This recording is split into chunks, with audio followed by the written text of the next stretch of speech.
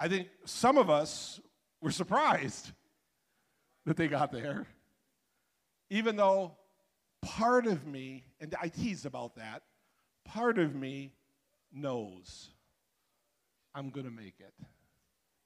Even though there are days I wonder, but I know I'm going to make it. I have this confidence that he which begun a good work in you will perform it until the day of Christ. You don't really have to worry if you're thinking it depends on you alone. For by grace are you saved through faith. And that's our verse. That's in our Bible. And I claim that. It's by his grace, it's by his mercy, it's by his undeserved love for me. Thank you, Jesus. And they're gathered around the throne, having a good time, seemingly unaware that down on earth, things aren't going so well for those that have been left behind. The book of Revelation talks about seals, horsemen, other types of trumpets, and woe, woe, woe to the inhabitants of the earth. Destruction, death, blood. And three interesting characters. A woman clothed in the sun with the moon under her feet and a crown of 12 stars. She gave birth to a man-child that is to rule the nations. And during this tribulation period, she is persecuted and pursued and forced to run into the wilderness where she has a place hidden for 3.5 years. This is Israel. And during the tribulation period, that nation of Israel that has been restored during this time of the fig tree is going to be attacked viciously. And so often when we look at the news and we see the nation of Israel and the hatred of the peoples around them and the hatred that is bestowed upon the Jews, the natural descendants of Abraham, understand that it's satanic. Then there's another snapshot that's given of a horrible beast, the kingdom of the Antichrist. And this is a conglomerate of different animals that we study about in the book of Daniel. We're not here to study that, so we're just passing by. But this is the kingdom of the beast. And then there's another girl. She's a prostitute, the Bible says. And she rides another beast. Remember her, because we're going to run into her a little bit later this evening. Keep that image in your mind. A woman of ill repute riding a horrible beast. The question is, where does the rapture fit into the end time prophecies? Now, we've already answered that question for you. I believe fully that it's at the beginning of the book of Revelation before any of this takes place. And I think we've shown that by looking at the book of Revelation. But let's look at the rest of the Bible. Jesus gives us an outline on where the rapture fits into end-time prophecies, and we find his outline in Matthew 24, Luke 21, and Mark 13.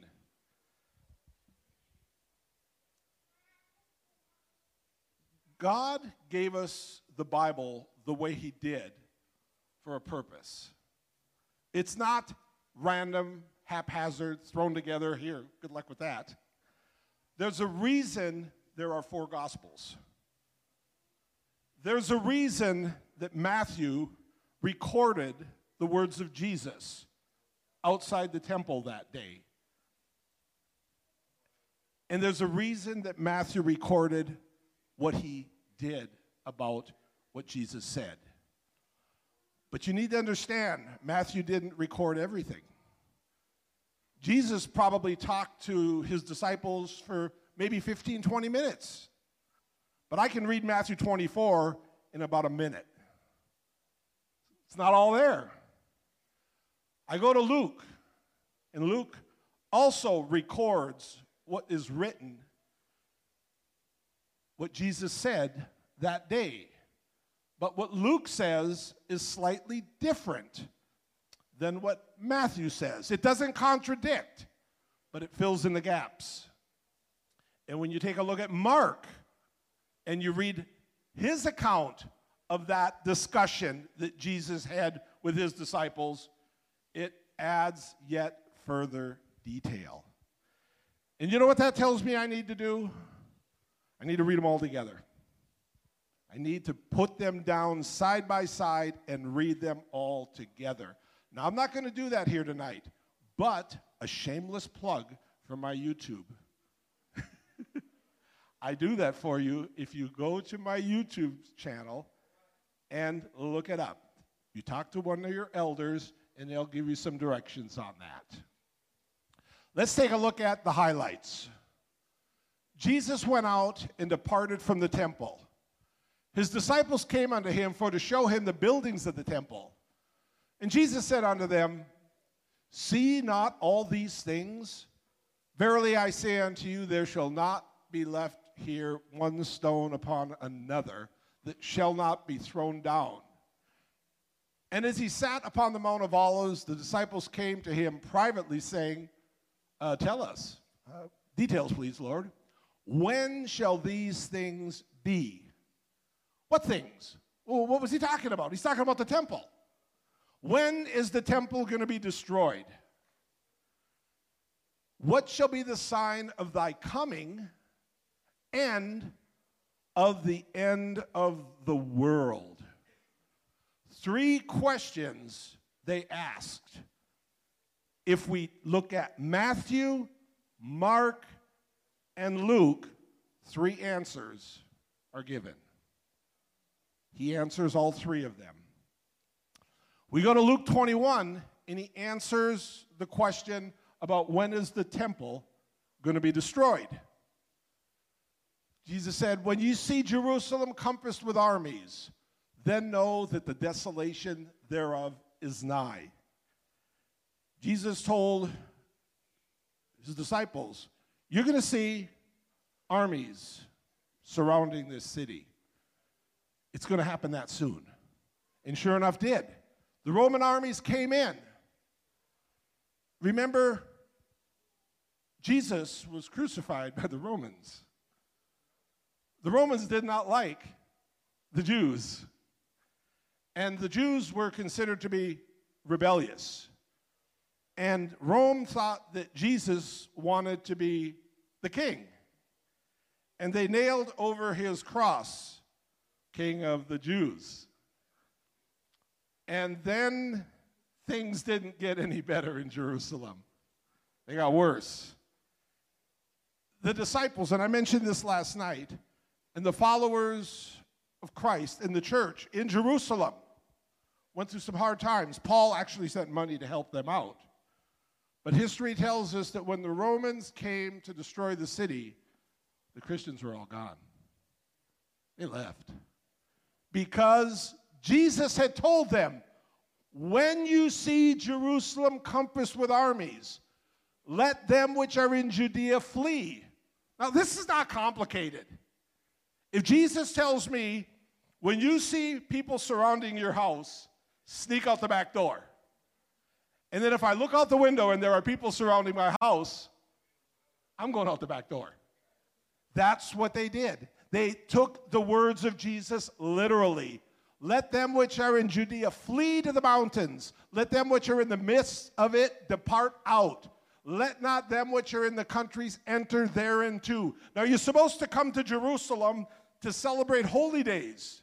Passover, tabernacles, all of these things. But if there's Roman soldiers around the city, you can skip that holiday. That's what he's saying. You all don't need to go there for that. Don't go to Jerusalem. For these be the days of vengeance, that all things which are written may be fulfilled. Let that sink in. All things which are written are going to be fulfilled, triggered by Jerusalem being destroyed. Woe unto them which are with child, to them that give suck in those days. For there shall be great distress in the land, and wrath upon this people, the Jewish people. They, the Jewish people, shall fall by the edge of the sword. They shall be led away captive into all nations. Jerusalem shall be trodden down of the Gentiles until the time of the Gentiles be fulfilled. And we looked at that last night. And it's important to get this into our thinking, because this is a keystone to the whole structure of prophecy. Jerusalem was destroyed in 70 AD. I got a little timeline here for you. This is going to help. Jesus talks about that which is written, all things need to be fulfilled. He's talking about the prophet Daniel. Daniel saw, through interpretation of a dream that Nebuchadnezzar had, that a statue represented empires that were going to rise up during history and exercise dominion over the Jewish people. During the time Daniel was in Babylon, he was a captive because Babylon had captured and took dominion over Israel. It was a judgment. And Daniel told Nebuchadnezzar, the king of Babylon, "You are that head of gold. And after you, there shall arise yet another king. And it's the Medes and the Persians. And that is the arms in the upper chest of silver. It will exercise dominion over Israel." Israel was allowed to go back to their land after 70 years of captivity in Babylon, but they did not become an independent nation. They were under the Medes and the Persians. After that empire dissolved, another empire came. You've heard of Alexander the Great. Okay, he was a Greek. And he exercised control and dominion over Israel. Antiochus Epiphanes actually went into Jerusalem and desecrated the temple at that time. The Jews did not have independence. They were literally colonized by another nation in their own land. And that is the midsection of brass. It's Greece. Finally, the Romans took control of Israel. This was during the time of Christ. And again, we've already discussed that. You'll notice that the Medes and the Persians were a two-nation unity, two arms. You'll notice that Rome is two legs of iron. Rome was divided into two sections: the Italian Rome and the Rome in Constantinople. The Eastern Empire, the Western Empire. And finally, there is going to be an empire of the feet. 10 toes made of iron and clay. We're not going to go into detail on that. Another prophecy was given in Daniel. It has to do with a calendar. And it's called Daniel's 70 weeks. We're not going to go into detail, but accurately it predicts when Jesus Christ came as the Messiah. When the wise men came from the east, following a star, and they went into Jerusalem, and they said, "Where is he that is born King of the Jews? For we have seen his star." They asked, and they said, "Well, he's going to be born in Bethlehem." We know this stuff. No surprise. And this is actually the year he's supposed to be born. This wasn't done under a bushel. Daniel accurately predicted right to the time of Christ in this calendar prophecy in Daniel chapter 9. 69 periods of 7 brought us to the Messiah. And it says in that prophecy that the Messiah would even be cut off and killed, but not for himself. Daniel chapter 9, if you've never read it, get to that book. But one period of 7 was left undone. And Daniel indicates that this last period of 7 years is way off in the future. And so we put it at the end of this timeline.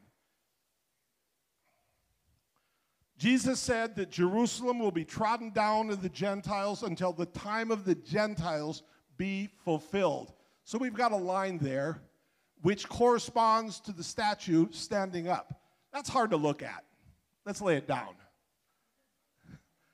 The time of the Gentiles is Babylon, Medo-Persia, Greece, Rome, and the feet.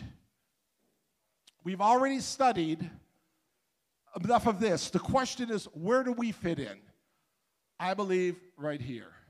Right at the end, just before the last 7 years, and you'll notice the clock is ticking. We just studied how that Rome would destroy the city of Jerusalem. Well, I got it pointed at Babylon. Let's move that over. Okay, so now we see that Jerusalem was destroyed by the Romans during the time of the Iron Legs. Is everybody still with me? I haven't lost you yet. Good. Then we're not going to lose you now. It gets simple. The beast kingdom is the feet. Unfortunately, we've had to cut them off and move them over into the 7 years at the end, because that's what the Bible does. It puts it way off in the future beyond the time of the Roman Empire. And in between is the time when the Jews are scattered around the world. This is what we see, where Israel is scattered across the nations, and Israel is restored at the end of that period, and that begins that last generation. Jesus said, the generation that begins to see these things take place will not pass till all things are fulfilled. And so I have that final fig tree generation from 1948 up until the end of the tribulation period. I was born in 1953.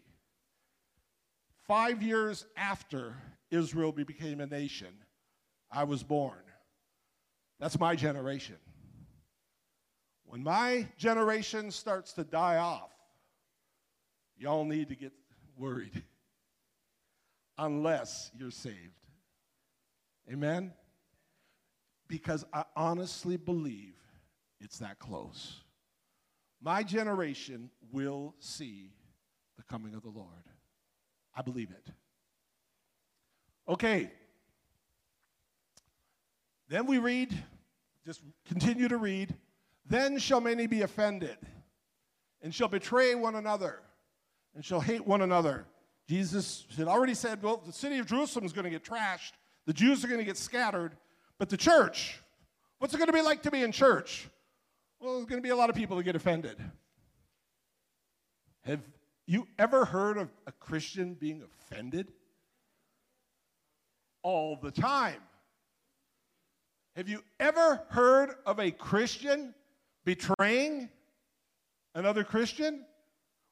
Maybe backsliding and then backstabbing? No, we wouldn't do that. History is filled with that. Those wonderful people that are going to heaven are actually going to hate one another. Have you ever heard of people that believe in the same Bible, that believe in the same Jesus, arguing and fighting and debating with one another? Worse than politics sometimes. Jesus said that's what it's going to be like. That's it. That's us. That's them. That's all of this. No surprise. Jesus said that's the way it's going to be, and there's going to be false prophets. And they're going to be teaching some bad stuff. There's going to be all sorts of weird teachings, bad doctrines, things that are not correct in the church. None of this should surprise us, but this is what Jesus said it's going to be like. I wish he had said it was going to be just wonderful, and once you get saved, you're going to have happy, happy, happy. It's not that way. You got to watch out for all of this stuff. because iniquity shall abound. That means people are going to be in sin. The love of many shall wax cold. That's what you and I are up against. And so if you've ever gotten offended, if you've ever gotten mad, if you've ever been hurt, if you've ever been into an argument, if you've ever felt cold and you thought about quitting church and going to hell, it's going to happen. It's going to happen. That's what you're up against. You've got to fight this. Because he that endures to the end, the same shall be saved. You got to endure it. You got to deal with it. How often, Lord, do I have to forgive my brother? And I've heard people say, 7 times 7, that's 70. That's about a year, every day a year, for a year. I've had to put up with this for 50 years. And it's all right. People are going to step on my toes. I'm going to step on people's toes. People are going to get upset with me. I'm going to get upset with people. Things are going to happen. But it doesn't just happen in the church. It happens in your own home. Jesus said that was going to happen too. Yeah. Even of your own household. Husbands are going to, I'm meddling now. This gospel of the kingdom shall be preached in all the world for a witness unto all nations. Then shall the end come. Where does the rapture fit into this end time prophecy? Right there. That's the rapture in Matthew 24. What else is the end? The end of what? It's not the end of the world. The world continues. It's not the end of Jerusalem. That got trashed a long time ago. It's the end of what? There's only 3 questions asked. Jerusalem, when is the Lord coming for his church? And when's the end of the world? It's not the end of the world. It's not the end of Jerusalem. It's the end of the preaching of the gospel. When does the gospel stop being preached? When the church is taken away.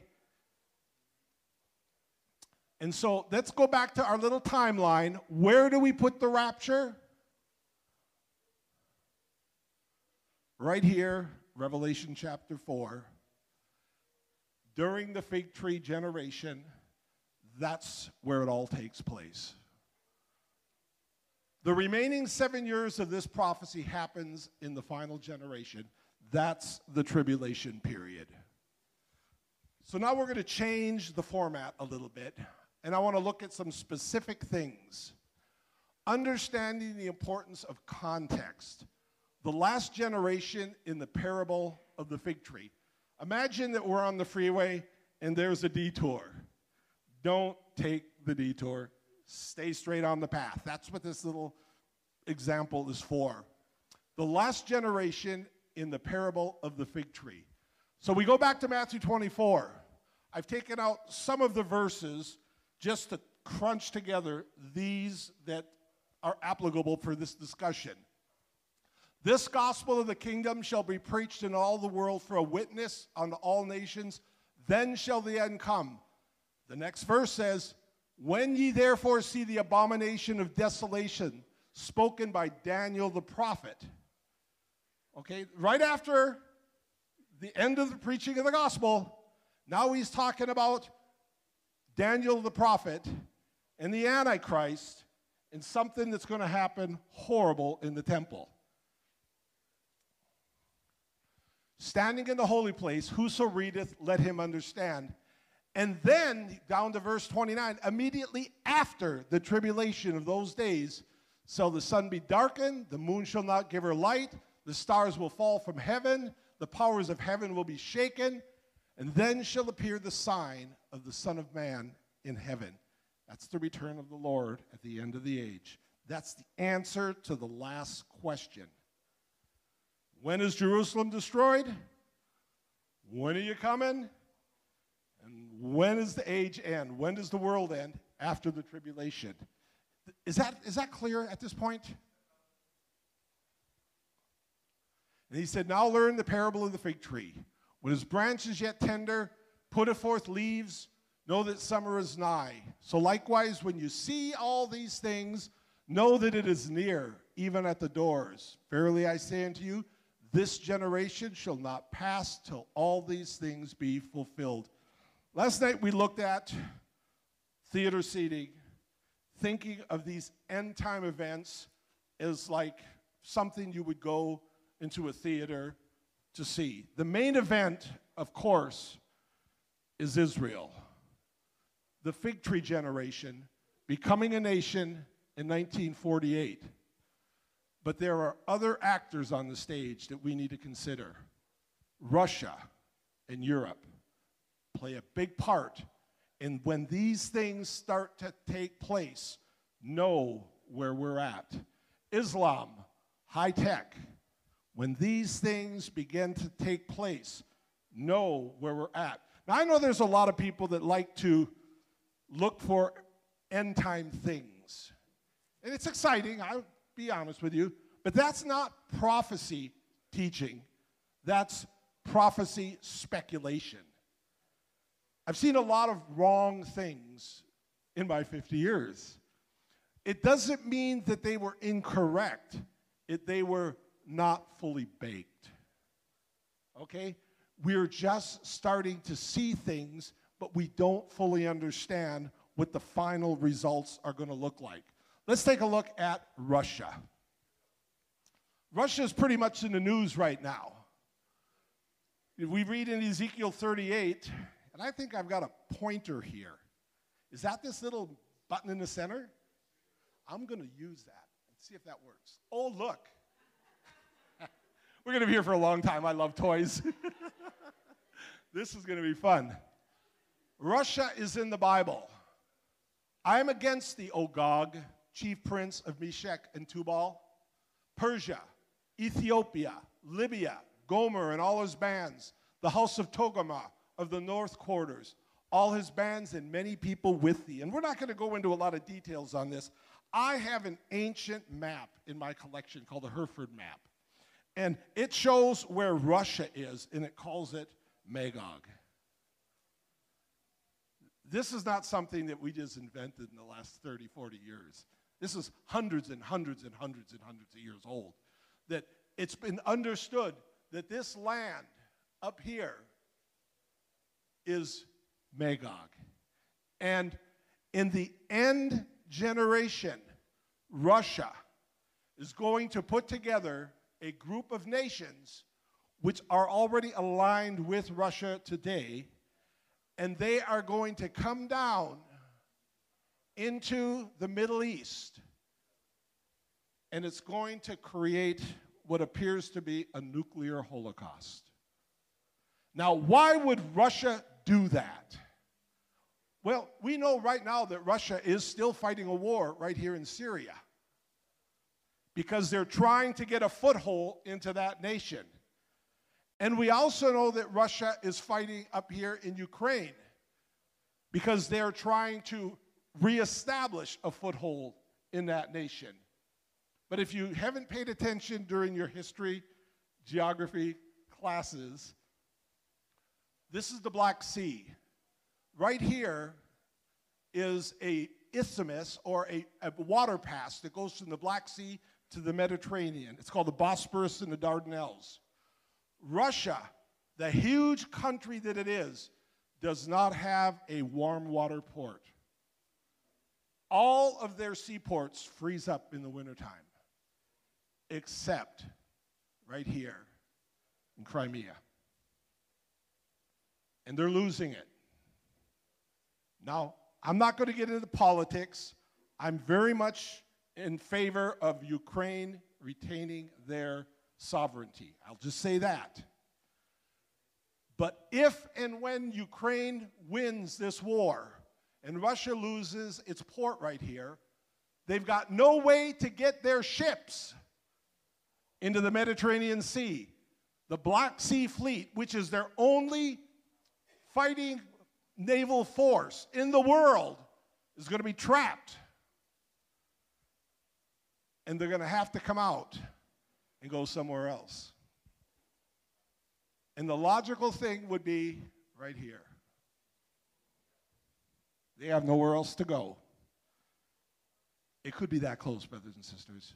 because it says that Russia at that time is going to move into that area, and it describes a nuclear holocaust. But that is found in the book of Revelation as well as the book of Ezekiel after the rapture. It could be that close.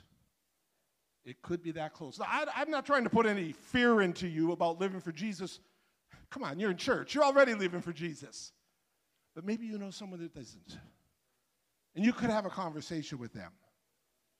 And maybe you could talk to them about some end-time things in the hope of the rapture. And they might be interested, because this is not weird stuff. This is daily news stuff.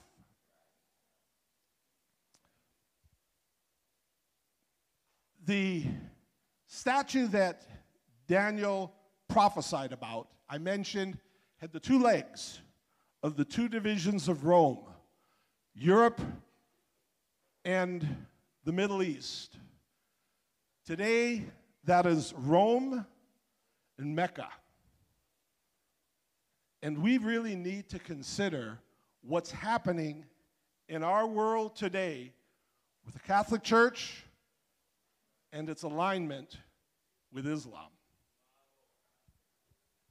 This should wake somebody up.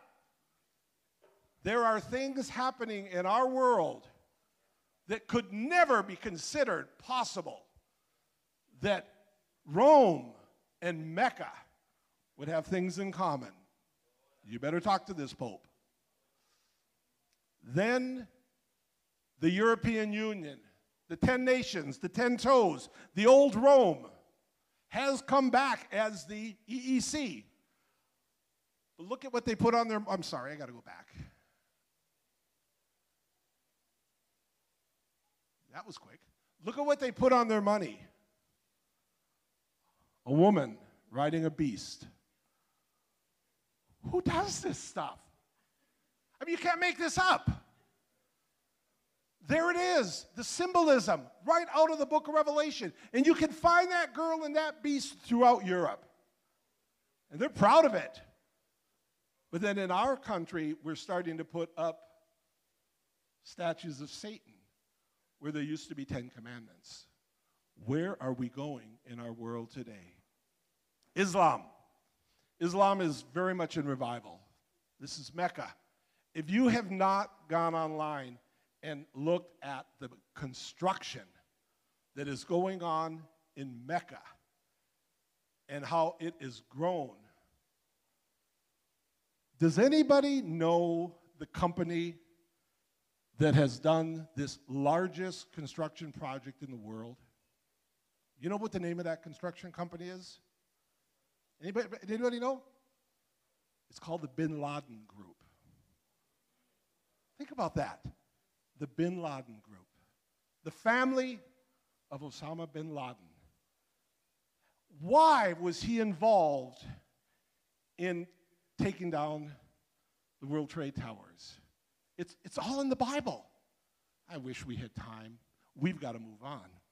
These are the things that when you see them coming to pass, know that this is the generation. This is the only generation that has seen some of these things. Technology. That's the new Amazon headquarters going up. The Tower of Babel. It's interesting that they would choose that symbolism. But then when you read Revelation 13 concerning the mark that people are going to take, that they can't buy or sell. It's all about economics. It's all about marketing. It's all about control. They're going to get people right where they consume. And the mark of the beast is very much coming our way with technology, with the cameras, with the surveillance, with the AI, with the ability to track every detail of your life. If Adolf Hitler had the technology that we have today, who would have thought that you would be able to give to every person in the world a device that would keep track of their every thought interest, and location. Cell phone. I mean, seriously, we've given away our freedoms. Now, trust me, I have a cell phone. But do you realize the power that we have put in the hands of those that seek to control every detail of your life? I go online and I look for the price of tomatoes. And I go to Facebook and it's telling me where I can get tomatoes immediately. Wow. I mean, I could go into this, but that's not the kind of teacher I am. But there's so much things in our generation, this generation. But it says in Daniel chapter 8, in the latter time of their kingdom, when the transgressors are come to the full, a king of fierce countenance and understanding dark sentences shall stand up. This is the Antichrist. And his power shall be mighty, and not by his own power, and he shall destroy wonderfully, and shall prosper and practice, and shall destroy the mighty and the holy people. And that's Israel. He's going to destroy the nation of Israel. He's going to send them again into hiding. The woman clothed in the sun with the moon under her feet, the 12 stars of the 12 tribes of Israel. It says that she is going to flee into the wilderness during the tribulation period because the Antichrist hates Israel. And through his policy, also he shall cause craft to prosper in his hand. He shall magnify himself in his heart, and by peace shall destroy many. He will also stand up against the prince of princes, but he shall be broken without hand. And Daniel says, the vision of the evening and the morning, which was told, is true. Wherefore, shut up the vision, for it shall be for many days. When Daniel received this, he was told, this is for a long time from now. Don't you worry about it. It's for us. You worry about it. I, Daniel, fainted, and I was sick certain days. Afterward, I rose up, did the king's business. I was astonished at the vision, but none understood it. So that's what's going to be going on in this world while we're up in heaven. Boy, you talk about a gloomy damper. You know, we're talking about gathering around the Lion of the tribe of Judah and all of that happy stuff, and now we see what's happening in our world, and we know it. Everybody knows it. There's no secret. Everyone knows something's going to happen. We're going down a path. You know, even the experts are saying, like with things with AI, do we know what we're getting ourselves into? Do we know what we're setting ourselves up for? How are you going to avoid the consequences of this type of a society if it gets into the hands of the wrong people? It's not good. It's not good at all, because there are wrong people out there. But then, what does it mean to be taken? Jesus tells the same story to two different groups of people with two different endings to the story. I want to take a look at Matthew, and I want to take a look at Luke. And again, in Matthew, it's that discussion he had with his disciples outside the temple. Then shall two be in the field. One shall be taken, the other left. Two women shall be grinding at the mill. One shall be taken, and the other left. Watch therefore, for ye know not what hour your Lord doth come. Therefore be also ready, for in such an hour as you think not, the Son of Man cometh. There's going to be a time and a moment when maybe you're not expecting it. Maybe tonight, maybe next month, maybe next year. I don't do that kind of predicting. But the trumpet's going to sound, and there's going to be two in the field. One's going to be taken. There's going to be two here. One's going to be taken. I want to be that one. But what does it mean to be taken? As it was in the days of Noah, so shall it also be and the coming of the Son of Man. Well, what was it like in the days of Noah? Well, the sinners were destroyed by the flood. We know that. In the days of Noah, they all drowned. Their cities were destroyed. But what was it like in the days of Noah? Well, Noah was saved by the flood. The thing that destroyed the wicked saved the righteous. And the simple advice I have is get into the ark.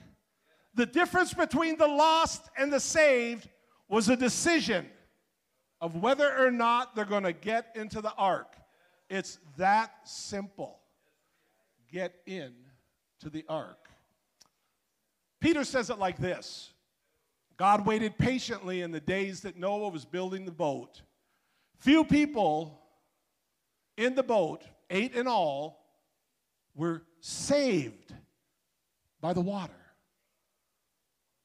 Wow, when you think about that, the water that flooded the earth, that killed off the entire population, saved them. They were saved by the water, which was a symbol pointing to baptism, which now saves you. Now, I didn't write that. The United Pentecostal Church didn't write that. The Apostle Peter, that was given the keys to the kingdom, that preached on the day of Pentecost, repent and be baptized, every one of you, in the name of Jesus Christ. He wrote that. And he said that just like in the days of Noah, water is involved. Water is involved. You say, I don't want to go the water way. You better talk to Noah. You need water, Noah. You need a lot of water.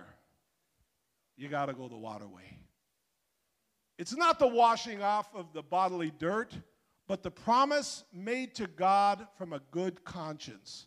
It saves you through the resurrection of Jesus Christ. There's a lot of symbolism in baptism. In another place, salvation is likened unto a marriage. There's a lot of symbolism in a marriage. Man and a woman come before a crowd of witnesses. They make their vows, and they're sealed with commitment. And therefore, they are man and wife. And you say, oh, but we don't need all of that. Well, you're describing living in sin then. Then you're talking about living in sin, right? Marriage is a type, we have the bride of Christ, of salvation. There's a lot of symbolism in baptism. You get into the ark, the waters come, and it raises you up out of the judgment. You say, well, I don't want to go that way. Oh, you want to die. There's only 2 choices in the story, I'm sorry. Either you're in the boat and the water saves you, or you're in the water and you drowned. Choose this day whom you will serve. The water as a means of separation, it removed Noah from a sinful world. It protected Noah from the judgment. And so we see that flood. So shall the coming of the Son of Man be. One shall be taken, and the other left. That's what we read in Matthew. Jesus tells the same story in Luke, but he says, until the day that Noah entered into the ark and the flood came and destroyed them all. In one instance, the flood came and took them all. In the other instance, when he tells the story, the flood came and destroyed them all. What's the difference between those that got destroyed and those that got taken? What side of the hull of the boat are you on? The distance of that much determined saved or lost. The thickness of the boat is what got them from being destroyed to where he took them. And the word in the Greek for took is paralambano, and it means taken into the kingdom. The flood came, and it took them. Baptized in the name of Jesus and raised up into a newness of life, and it takes us. I'll go that route. I'll go that route. Okay, it's all Greek to me. I gave you a Greek word, paralambano. I want to talk about another Greek word. And I want to tell you something. Sometimes it may be best not to translate a word into another language. That's called transliteration. Untranslated words in the English Bible. Did you know that your Bible has words that were never translated? Yeah. Angel has never been translated. It comes from the Greek angelos, which literally means messenger or envoy. Apostille, we pronounce it apostle, but it's apostille. It comes from apostilos, and it means one who is sent. It's a combination of two words, apo and steel, which means go and do. The APO is go. Baptism comes from baptisma, and it means immersion. Christ comes from Christos, and it means anointed. Deacon comes from diakonos, and it means servant. Epistille, or we pronounce it epistle, comes from epistille, and it means letter. These are words that we learn, and we think they're English, but they're not. They're Greek. They just never got translated, and there's a reason for that. Transliterated words in the Bible. A transliterated word may not be used, or may be used if a translator does not want to use the accepted definition. Why would the translator choose to write baptism instead of immersion? It's because all the churches were sprinkling. And the leaders of the church said, when you translate that into English, why don't you just leave that word in the Greek? Because if you translate it, immerse, in the name of Jesus Christ, there's going to be a lot of questions. And we don't want those questions asked by the members of the church. We'd prefer they don't even read the Bible in English. Wycliffe, who translated the first Bible into English, was burned at the stake. We prefer you don't read the Bible in your own language. But we'll try our best to cover up some important teaching by just leaving it in the Greek. The risk of a transliteration is the reader can pour into the transliterated term whatever definition they desire, and often it can take on new meaning over time. Baptism, for many, now means Christian. Whatever Christian means. And so, when we don't have that Greek word put into our language, we don't really know what it means. And so we create a whole new meaning for that word. Apostasia is a transliterated word that is used as a loan word from Greek into English. A loan word is a word that comes from one language and it is used in another language. There's a lot of loan words in English. My wife's from Indonesia. Indonesian is filled with loan words from the Arabic language because the Arabs colonized Indonesia 1,500 years ago. Indonesian is filled with Dutch words because the Dutch colonized Indonesia for 400 years. English has a lot of loan words. Apostasia is a loan word that came into the English language because of Bible translation. Just like baptism is a loan word that came into the English language because of Bible translation. Apostasia has a current usage and meaning that does not fit the ancient definition of departure. The word simply means departure. If you go to the airport, you're going to see two signs. One says arrivals, and the other one says departure. But you know as well as I do that the word departure by itself is lacking something. Going where? The word by itself doesn't tell you where. It just says you're going. Departure by itself simply means going home, going to the store, going to church. You need to add that in the sentence. Apostasia by itself requires an additional set of information. For modern English speakers, apostasy has come to mean departing from faith.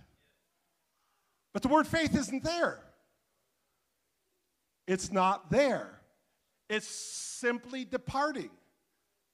And so it becomes translated falling away. But apostasia doesn't mean falling. The away is correct, but there's no falling. The departure is correct, but there's no departure from the faith. But it has become that simply down through the years. So let's take a look at Thessalonians. Now we beseech you, brethren, by the coming of our Lord Jesus Christ, and by our gathering together unto him, that you be not soon shaken in mind, or be troubled, either by spirit, or by word, nor by letter as from us, as that the day of Christ is at hand. Let no man deceive you by any means, for that day shall not come, except there come a falling away first. Okay, there it is. And it's apostasia. I've heard so much weird teaching on that falling away. When did that falling away happen? They say, well, the Roman Catholic Church, 1,500 years ago. And so Jesus can't come until the Roman Catholic Church fell away 1,500 years ago? That's a long time. Or they'll say, well, there's going to be a great backsliding before Jesus comes. Well, I thought there was going to be a big revival before Jesus comes. Well, there's going to be a revival and a backsliding. How do you want to do this? But the Bible simply says there's going to be an apostasia first. And after the apostasia, then the Antichrist can come to power. Who opposes and exalteth himself above all that is called God or that is worshipped, so that he is God, sits in the temple of God, showing himself that he is God. The Antichrist is going to take control after a departure. But we studied yesterday that the Antichrist can't take control because he's restrained by the church. But what's this departure all about? But that's what it means. He can't take control until there be a departure. So let's read it like this and see what the context of Paul's writing is.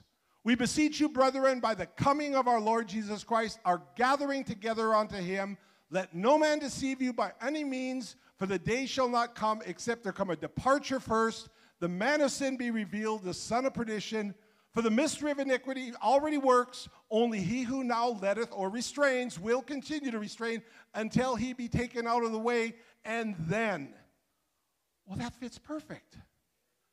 The departure is the church leaving. But who's going to mess with the Bible like that? I mean, do I have any right to even say these things? Let's take a look at Bible translations. I get to use the button. These are the original manuscripts. These are early copies. There's thousands of early copies that have been found, and there are in museums. Copies of the Bible that were in Egypt and in Mesopotamia and throughout Israel. Then you've got ancient copies. The first translation into Latin happened 400 years after the Bible was written. It went from the Greek into Latin.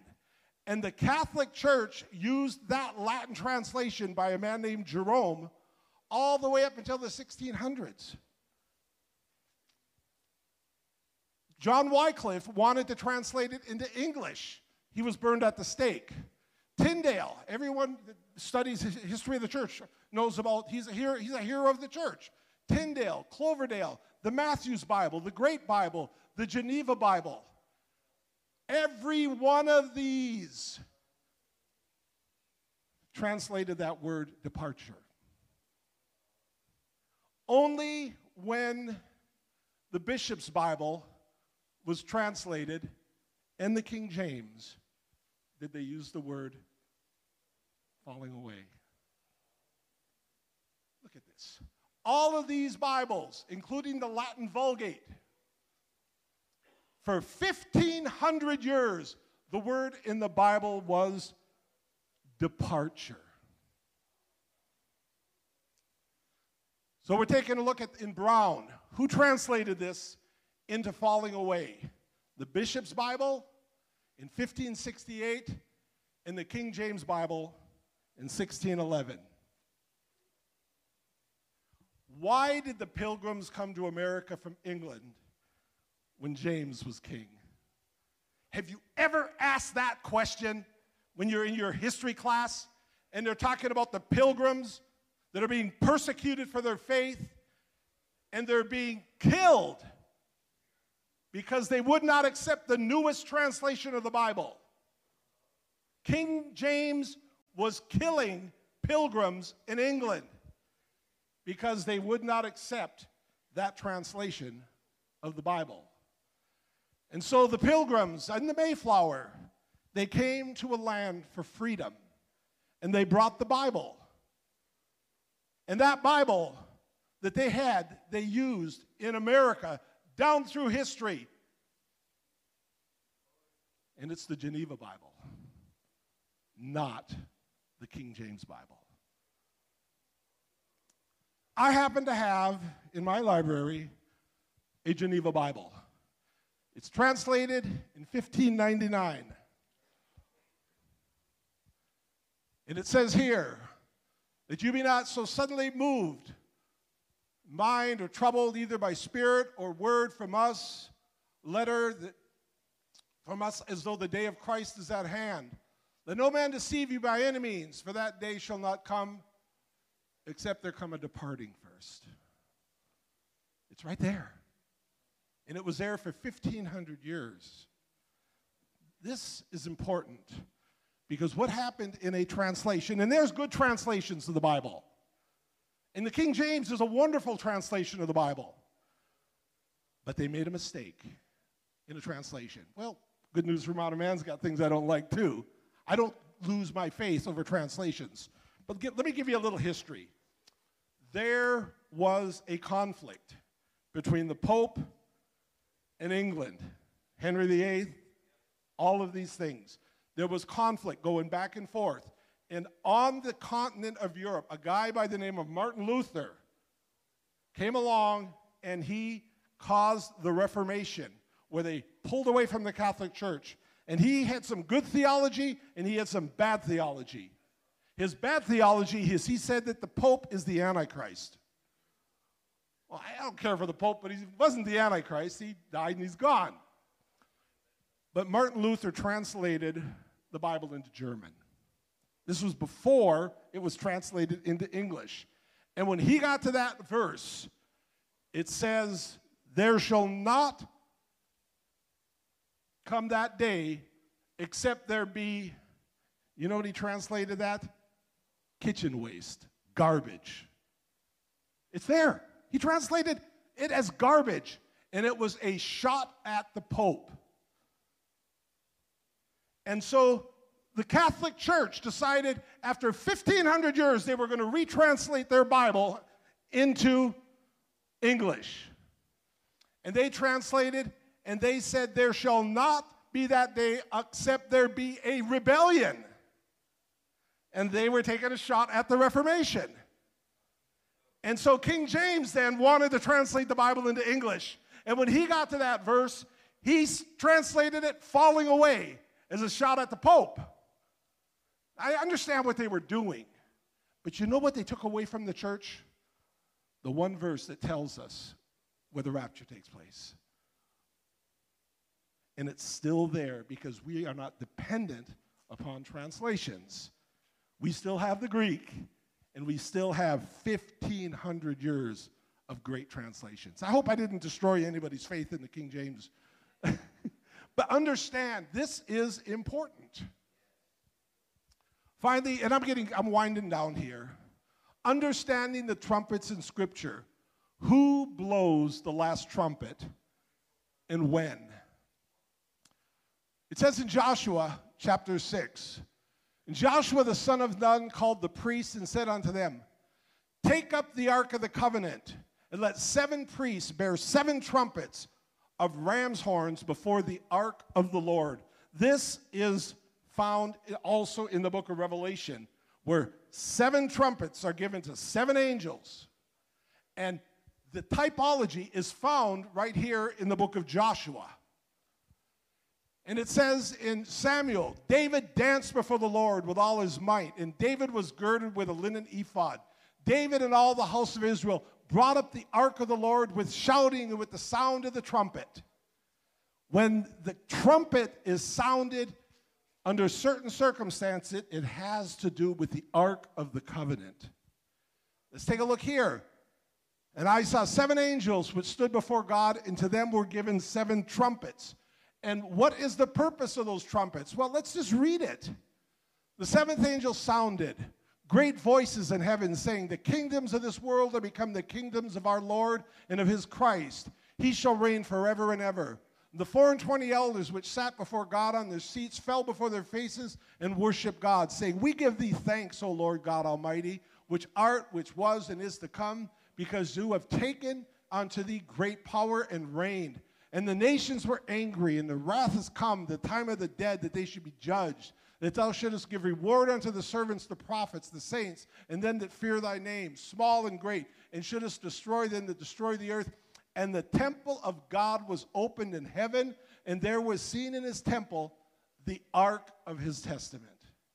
These trumpets have to do with judgment. They don't have to do with the rapture. This is judgment. These are not trumpets of gathering or assembly. These are trumpets of judgment. But let's take a look at other places in the Bible. It says, and if they blow but with 1 trumpet, not 7, 1 trumpet, then the princes which are heads of the thousands of Israel shall gather themselves unto thee. The trumpets were a means of communication in the Bible. And if we understand what the trumpets meant and what different types of trumpets indicated, it's all so clear. Trumpets that have to do with the ark are trumpets of judgment, trumpets of victory. But trumpets of gathering is a single trumpet. Declare ye in Judah, publish in Jerusalem, say, blow ye the trumpet in the land. Cry, gather together, say, assemble yourselves. Let us go into the defensed cities. When it's time to go into the place of protection, the trumpet, the single trumpet is blown. The Jews understood that. It says in Isaiah 27, it shall come to pass at that day that the great trumpet shall be blown, and they shall come as they were ready to perish in the land of Assyria, the outcasts of the land of Egypt, and shall worship the Lord in the holy mount at Jerusalem. The sound of the great trumpet indicates gather. And so what does the Bible tell us about that single trumpet blast? The people are going to gather at the trumpet. It says in Zechariah 9:14, the Lord shall be seen over them. His arrow shall go forth as the lightning, and the Lord God shall blow the trumpet, and shall go with whirlwind of the south. In the book of Revelation, an angel blows the trumpets. But the Bible tells us that great trumpet will be blown by none other than Jesus Christ. Does the Bible indicate this anywhere else? Well, I didn't tell you. The trumpet of gathering after the harvest in the Old Testament ceremonies. When the harvest is done, the trumpet is blown and the people leave the fields. The work is done. Who blows that trumpet? The high priest. Who is our high priest? Jesus Christ is our high priest. And so let's see what the Bible says. In a moment, in the twinkling of an eye, that last trump, for the trumpet shall sound, the dead shall rise incorruptible, we shall be changed. For the Lord himself shall descend from heaven with a shout, with the voice of the archangel, and the trump of God. Who's got the trumpet? God's got the trumpet. Is he carrying that for an angel? I think not. God himself blows this trumpet. Christ is our high priest, and the dead in Christ shall rise first. And we're going to finish with this. Looking for that blessed hope and the glorious appearing of the great God and our Savior, Jesus Christ. He gave himself for us, that he might redeem us from all iniquity and purify unto himself a peculiar people, zealous of good works. And we've already seen this slide. The blessed hope, the glorious appearing, and in between, that horrible tribulation. And know the difference between coming for or returning with. Enoch prophesied of this. We read it in Jude 14. Enoch also, the seventh from Adam, prophesied of these things, saying, Behold, the Lord cometh, coming with. The Lord cometh with 10,000s of his saints to execute judgment upon all. One of the very first prophecies in the Bible says what I've been trying to say for the last 2 nights. We're going to be with him coming out of heaven when he returns. And I saw heaven opened. Behold, a white horse. And the armies which were in heaven followed him upon white horses, clothed in fine linen. That's us. And he is Lord of lords and King of kings. And they that are with him are called, chosen, and faithful. Can I encourage you? Be in that group. Be in that group. God is calling. God is choosing. Be faithful. Amen. Why don't we stand together?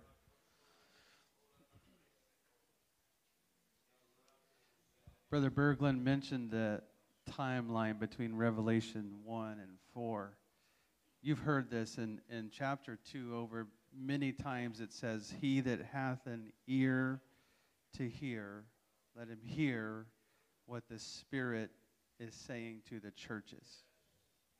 Can we pray that our ear would hear what the Spirit is saying to the churches? Lord, in your name, Jesus, let my ear be attuned, God, to your word and the truth of your word, to the sound of your voice, Lord Jesus.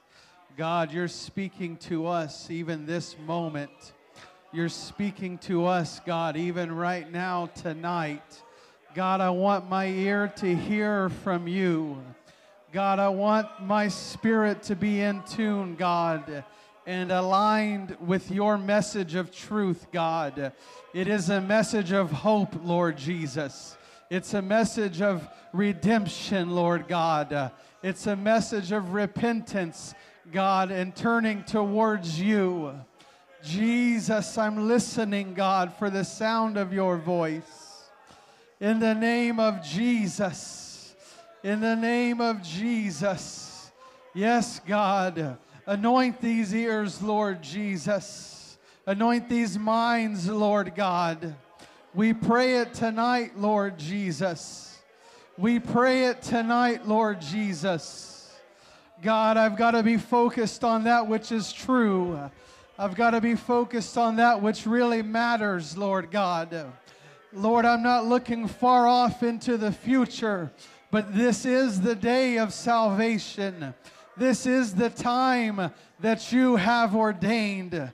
God, you've ordained this time from the beginning, and you've brought us each to this point, God, to this day, for this time, for this hour, Lord Jesus.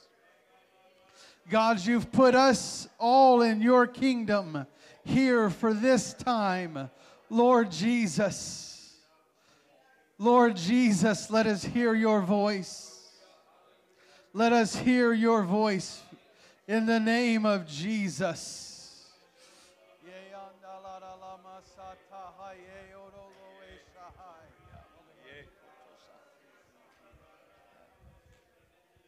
Hallelujah.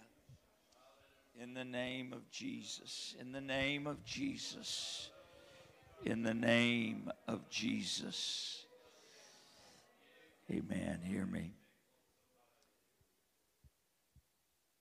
Thank you, Brother Berglund, for walking us through the Word. Amen. Aren't you thankful for the Word of God? So clear. Sometimes we just read over stuff, don't we? Has this ministered to you the last 2 nights? Have you had scriptures come alive to you? Now,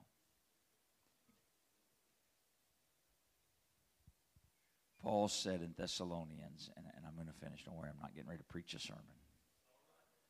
Paul said in Thessalonians about the coming of the Lord, writing to the church, he said, comfort one another with these words. The return of the Lord is comforting to those that have repented of their sins, been baptized in Jesus' name for the remission of sins, and who have been filled with the gift of the Holy Ghost, evidenced by speaking in other tongues as he gives the utterance. His return is comfort.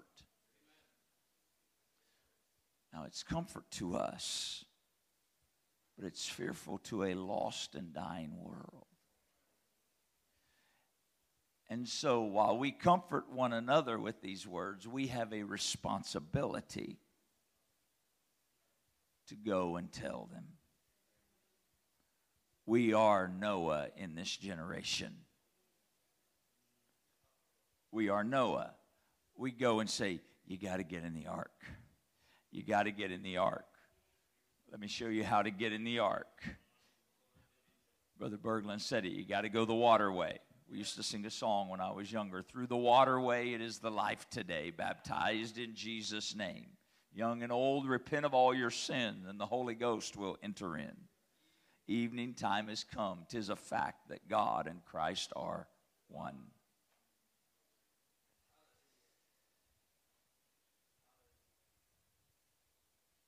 I don't want to just gain knowledge these last 2 nights. I want to be compelled by the Word of God. We have this blessed hope, and we're waiting for it. But I want to work while it's day. Amen? Can we lift our hands before we go tonight? And would you express to the Lord, Lord, here I am. If there's anything in my spirit that would hinder me or keep me from being in the ark, I trust you to reveal it. But I thank you for your blood that has washed and remitted sin when it was applied through the waters of baptism. I thank you for the indwelling of your Spirit. I pray, Lord, let us go and speak the word of God, the truth. Let us speak the truth in love. Let us show people the way unto you. Let us reach into our city. Let us reach into our workplace. Let us reach into our community with this precious, glorious gospel of Jesus Christ. In the name of Jesus, I pray. In the name of Jesus. In the name of Jesus, let me prioritize my life in agreement with your word and this which we've heard, that your return is very, very soon. Let me prioritize my life accordingly. In the name of Jesus, we thank you for your word. We praise you, God. We give you the glory. Everybody said amen. Thank you, Brother Berglund, so very, very much. Amen. God bless you. You're dismissed in Jesus' name. If someone brought you, get connected to them. We're so glad you're here. If there are some able-bodied young men, middle-aged men, older men that want to help us, if we could see you right up here in the altar area, we can give you some quick instruction and we can make light work.